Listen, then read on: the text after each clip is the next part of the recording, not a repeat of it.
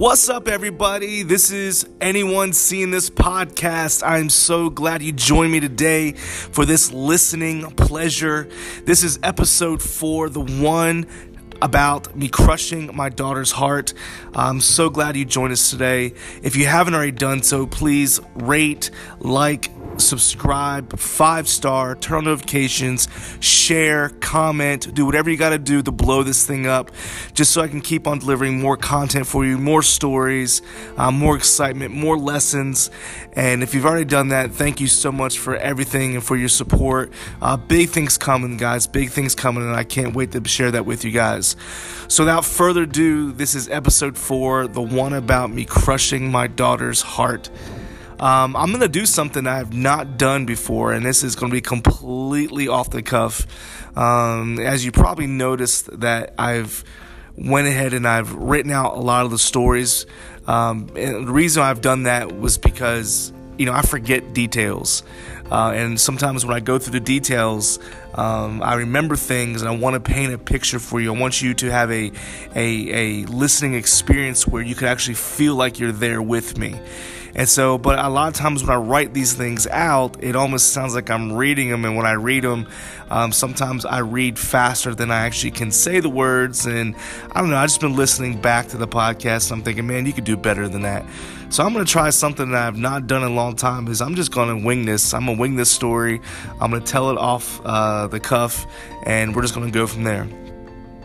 All right. So episode 4, here we go.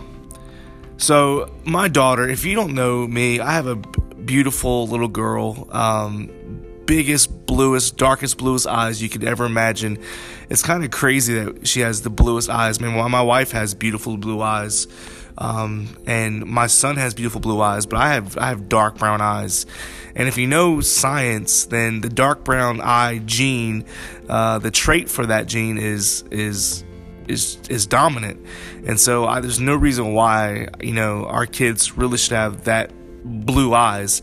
I mean, my mom has dark eyes. My dad did have blue eyes, so I do have that blue eye gene. But I must have enough of that blue eye gene that both of my kids, even though the odds were stacked against them, have these big, beautiful blue eyes. And I guess I'm kind of proud of that. They have most beautiful eyes, just like my wife. So they do get that trait. So I'm very happy about that. But my daughter, Andy, we named her Andy, A-N-N-D-I. We're totally going to confuse people for the rest of her life. That's what we do. She'll never, ever have a keychain named after her. Every time she goes somewhere and her name is written down, or somebody says her name, they're going to confuse her with a boy. It's the life of just having a boy's name that we've prepared her for. And honestly, when we had our first child, Mikey, we named him Michael. It was going to be a boy or a girl. It was going to be named Michael, just because that's how proud I am of my name and of my heritage. But we named her Andy Jane, Andy. We love the name Andy. Christy's stepfather is named Andy, and her middle name Jane, named after Christy's Christy's grandmother, Janie. And so it just felt really good. Andy Jane just felt really good, and we think it's a beautiful name. And so if you know my daughter and you know just her growing up, if you spent any time with us, she is a ball of energy, and she is a joy. She has such a sense of humor, and she has such a little attitude, and I love her. I mean, obviously she's my daughter. I love her to death, but she has a way of being gentle and soft, but so harsh and so rough sometimes. I remember a long time ago, when she was, a baby, and she didn't even have any hair. She had this little baby mullet for a long time. And I remember a long time ago, we used to block out we used to put the ottoman in between there. We had in our house in North Carolina, we had we had a kitchen and a dining room and a living room that kind of circled all around each other, so you could access the room from a circle. And so when my wife and I were cooking in the kitchen, we didn't want Andy Jane crawling around on the floor, and obviously might get boiling water or grease, whatever, splashed on her. So we put the ottoman and we jam it right there between the doorway, and we would not allow her to go into the kitchen. And so, of course, Mikey, being her big brother, always, would climb over the ottoman and go into the kitchen. And Andy just wanting to be, like her big brother, and she still does. They're best friends, and I'm so thankful that we have kids that love each other and that just are just lifelong friends. But Andy wanted to be in the kitchen too, because Mikey was in the kitchen. And so I remember this one time Mikey was standing on the outside in the kitchen facing Andy Jane across the ottoman, and he's just giving it to her. He's just, ragging her on, probably sticking his tongue out at her and telling her she can't come over here, and kind of, teasing her and like, nah, you can't come in here. And Andy Jane, you could tell her face was not having it. And Andy Jane wears her emotions on her face. When she'll let you know she's not happy, she'll let you know if she's hungry, she'll let you know if she's happy, she'll let you know if she's sad. Like, she does not hide her emotions at all. So she wears them on her face, and you could tell her little lip was poked out, and you could tell that she was not having it, and she was really, really upset. And so I remember Mikey's, just giving it to her and just like, nah, you can't come in here. And Andy Jane reached over the ottoman, grabbed Mikey by his hair, and yanked him over the ottoman and pulled him onto the floor. And I'm just letting you know, it's pretty funny that a little girl can just grab a hold of that hair and yank him. She's like, you know what? If I can't go in the kitchen, you're not going to be in the kitchen. You're going to be with me. And that's this kind of girl that she is. She's definitely sassy, definitely takes control, definitely wears her emotions. But if you also know Andy Jane, she is very deliberate. She's absolutely very deliberate. She will not do things on your time. And it's not disrespectful. I think she's just deliberate. We ask her to do things, so she'll do things right away. But there's a way about her. Like, if she's getting ready or if she's preparing for something, she's gonna do it her way, and it's gonna be her time frame. And sometimes her way and her time frame, it's just frustrating because you want things done now, and she's going to take her time. So you have to learn that and work with that. And so she always, like I said, getting up in the morning or getting dressed or, doing, cleaning a room, she'll get it done, but it's always a deliberate sense that she always does on her time. Well, there's this one time that her deliberate ability or her lack of a better word, just her slowness of how she's doing things, really caused an issue with me, and it affected me in such a way where it changed the way I parent from now on. And the story I'm going to tell you is a story that happened, and it happened so quickly, but as quick as it happened, the lesson that I got from it, which dug so deep into my heart, it changed me forever. It changed the way I parent and how I respond to my little girl, my little precious angel. Listen, we were blessed with our firstborn, with a son, strong, athletic, smart young man. Like I said, I couldn't be any more proud of a son than a dad can be, and I am a proud father of a great son. But then right after that, about 3 years later, we were blessed with this beautiful ball of joy, this gorgeous little blue-eyed girl who's smart and funny and just so caring and passionate, and like I said, the lesson that she taught me this day will stay with me forever. And I hope when you're listening to this, and I hope when you hear this story, I hope that you will understand as a father where I was coming from, and then how you will maybe apply the story to your life. And if you have kids, maybe you might reflect on how you deal and handle situations like this. But also, if you don't have kids, maybe it'll prepare you for when you do have that little bundle of joy and how you respond to her. And we'll hear that story right after this.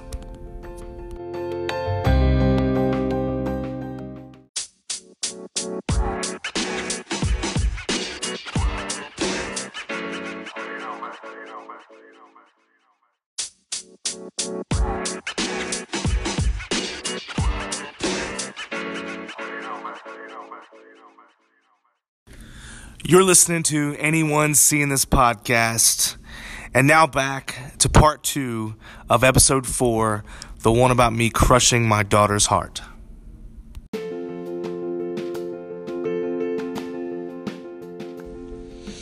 So my daughter, Annie Jane, and her deliberate abilities, she does things, like I mentioned already, she does things her own way, and she's very deliberate.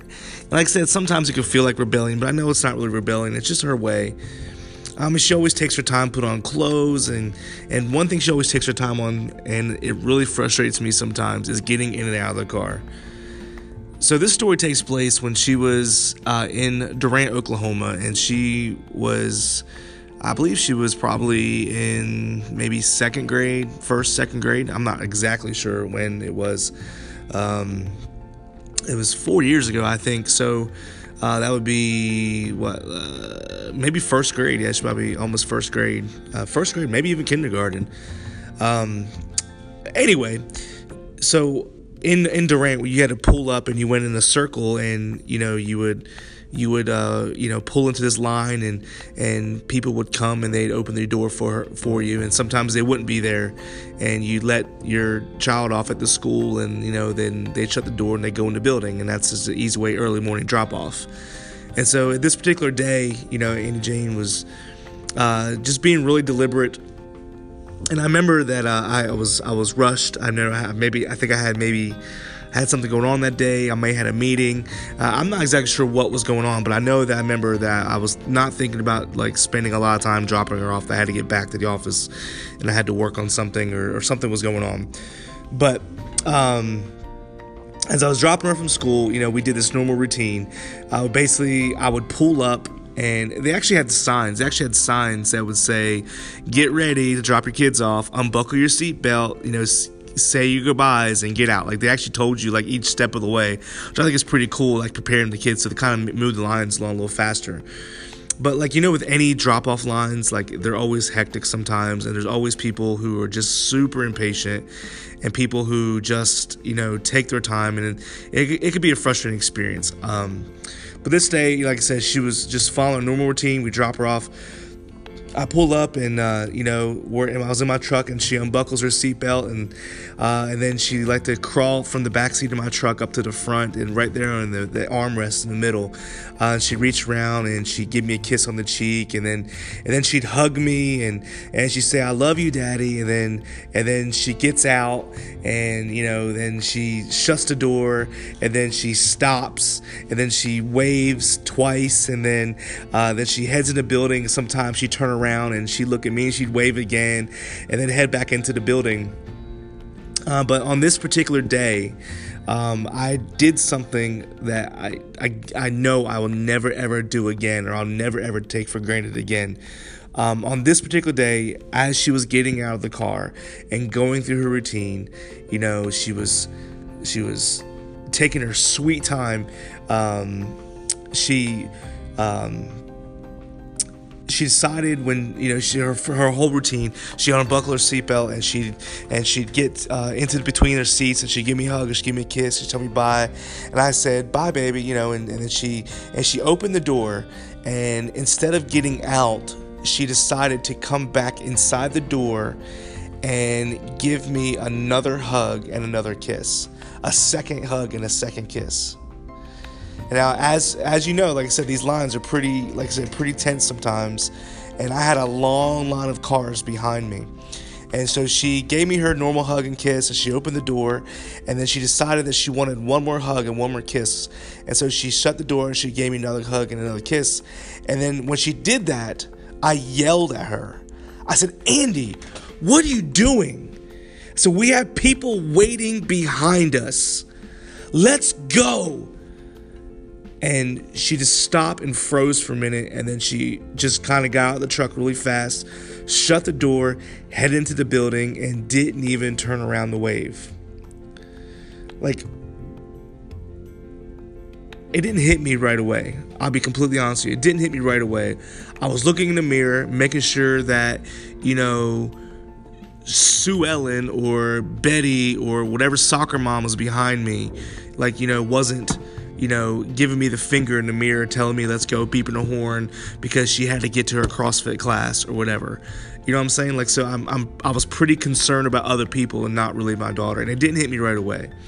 So, after she shuts the door and she gets in the building, I take off. I drive back to the parking lot where I worked. And as I sat in the parking lot and collected my things to get out of the truck, all of a sudden it hit me.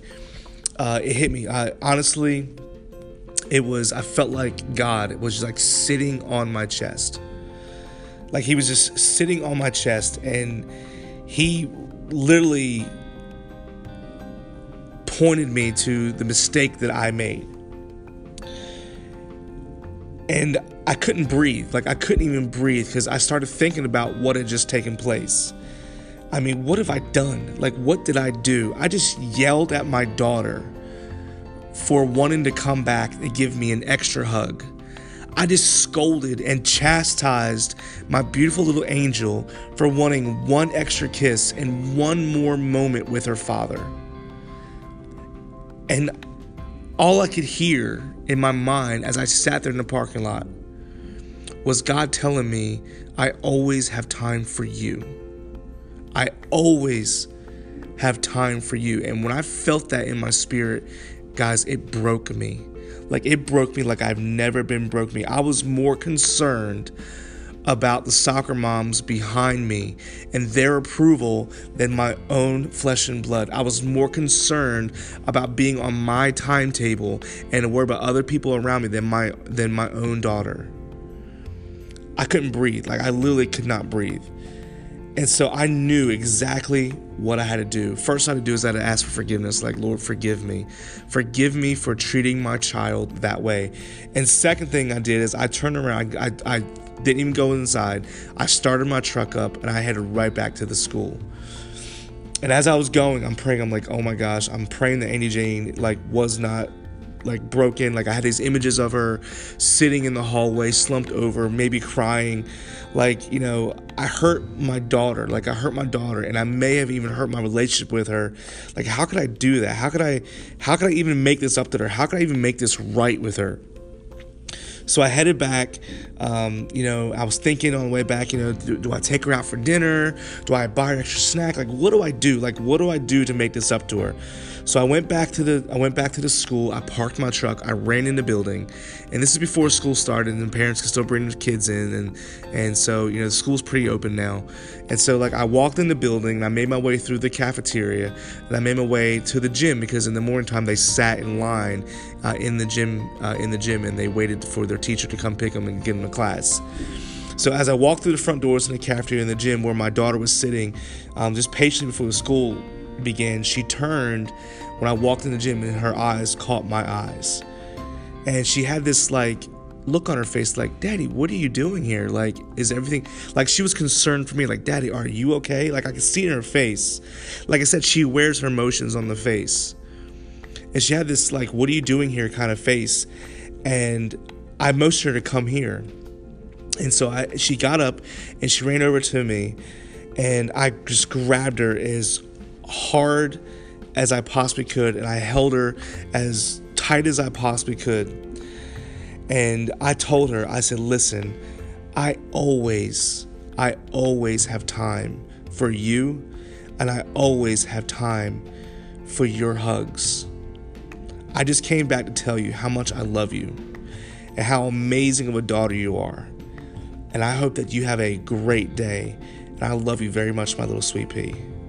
And then I gave her the biggest hug I possibly could give, and I walked out. Honestly, I don't even remember that she even remembered I yelled at her. I don't even remember that she even thought twice about me telling her to get out of the car, which really affected me because I was thinking, well, if she didn't react to me coming back and even realizing why I came back, then I must be harsh with her more than I realize. I remember that she didn't even remember. But I did yell at her, and I know it affected her. It affected her on a level that maybe she didn't comprehend yet. And I'm not saying that, that I went back and that I made 100% right. It's a process, guys. Like I have to work on this, and I work on it every single day. And I'm not perfect. I make mistakes, but I'm just curious that how, like when that happened, like all of a sudden God began to press in my heart, like how am I treating my two precious gifts that God has blessed me and my wife with? Like how am I speaking to them? How am I talking to them? How are we talking to our kids' dads out there? I'm mainly speaking to dads. Like how are we talking to our kids? What kind of messages are we sending through our actions and through our words and really not even realizing what we're doing? How am I treating these gifts? How are you treating your gifts? Listen, our time on earth here is very short. It is like the Bible says, it's a vapor in the wind. It's a moment of a fleeting moment. What legacy are we leaving behind with our kids? Are we creating a generation of young people who are cold and indifferent and don't have time for an extra hug or an extra kiss or an extra squeeze? Like these are the questions that I ponder, and I want you to ponder as you listen to this, because I know what I do is that there's some days that I cannot wait to get home, and I can't wait to squeeze the crap out of my kids every chance I get. Listen, one day I realized that precious little girl won't get out of my car. One day she's not going to be there to get out of my car again. One day she's not going to be there to come back and to give me an extra hug and an extra kiss. One day she's not going to turn around and smile and wave at me anymore. So I want to make every moment count. I want to make every moment I possibly can count. And I know I'm not going to get it right 100% of the time, but I daggone will make amends for the times I don't make it right. But I don't want to waste another moment. I don't want to waste the opportunities and the chances I have and the privileges I have to hug and kiss and spend time with my kids. I'm never going to miss another smile or another hug that's extra. I want to make every moment count, no regrets. I can't make it 100% right all the time, but I will commit, and I have committed to work on it every single chance I get. Now I know, Andy, you're probably going to listen to this, and you may not even remember the story, you may not even remember how it affected you, but I want you to know that it affected me. And I have not told you that before, but I want to tell you now that I'm sorry for that day when you wanted to have an extra hug and an extra kiss with your daddy, and I yelled at you to get out of my car. Daddy's sorry, and I promise you from that day forward, I've always worked and committed myself to never ever take for granted your hugs and your kisses and your little heart. And Daddy loves you very much. Dads, let's step up. Let's step up. It's never too late to make things right and to start today committing ourselves to be better as a parent of our kids that God's blessed us with. Until next time, guys. Anyone seeing this?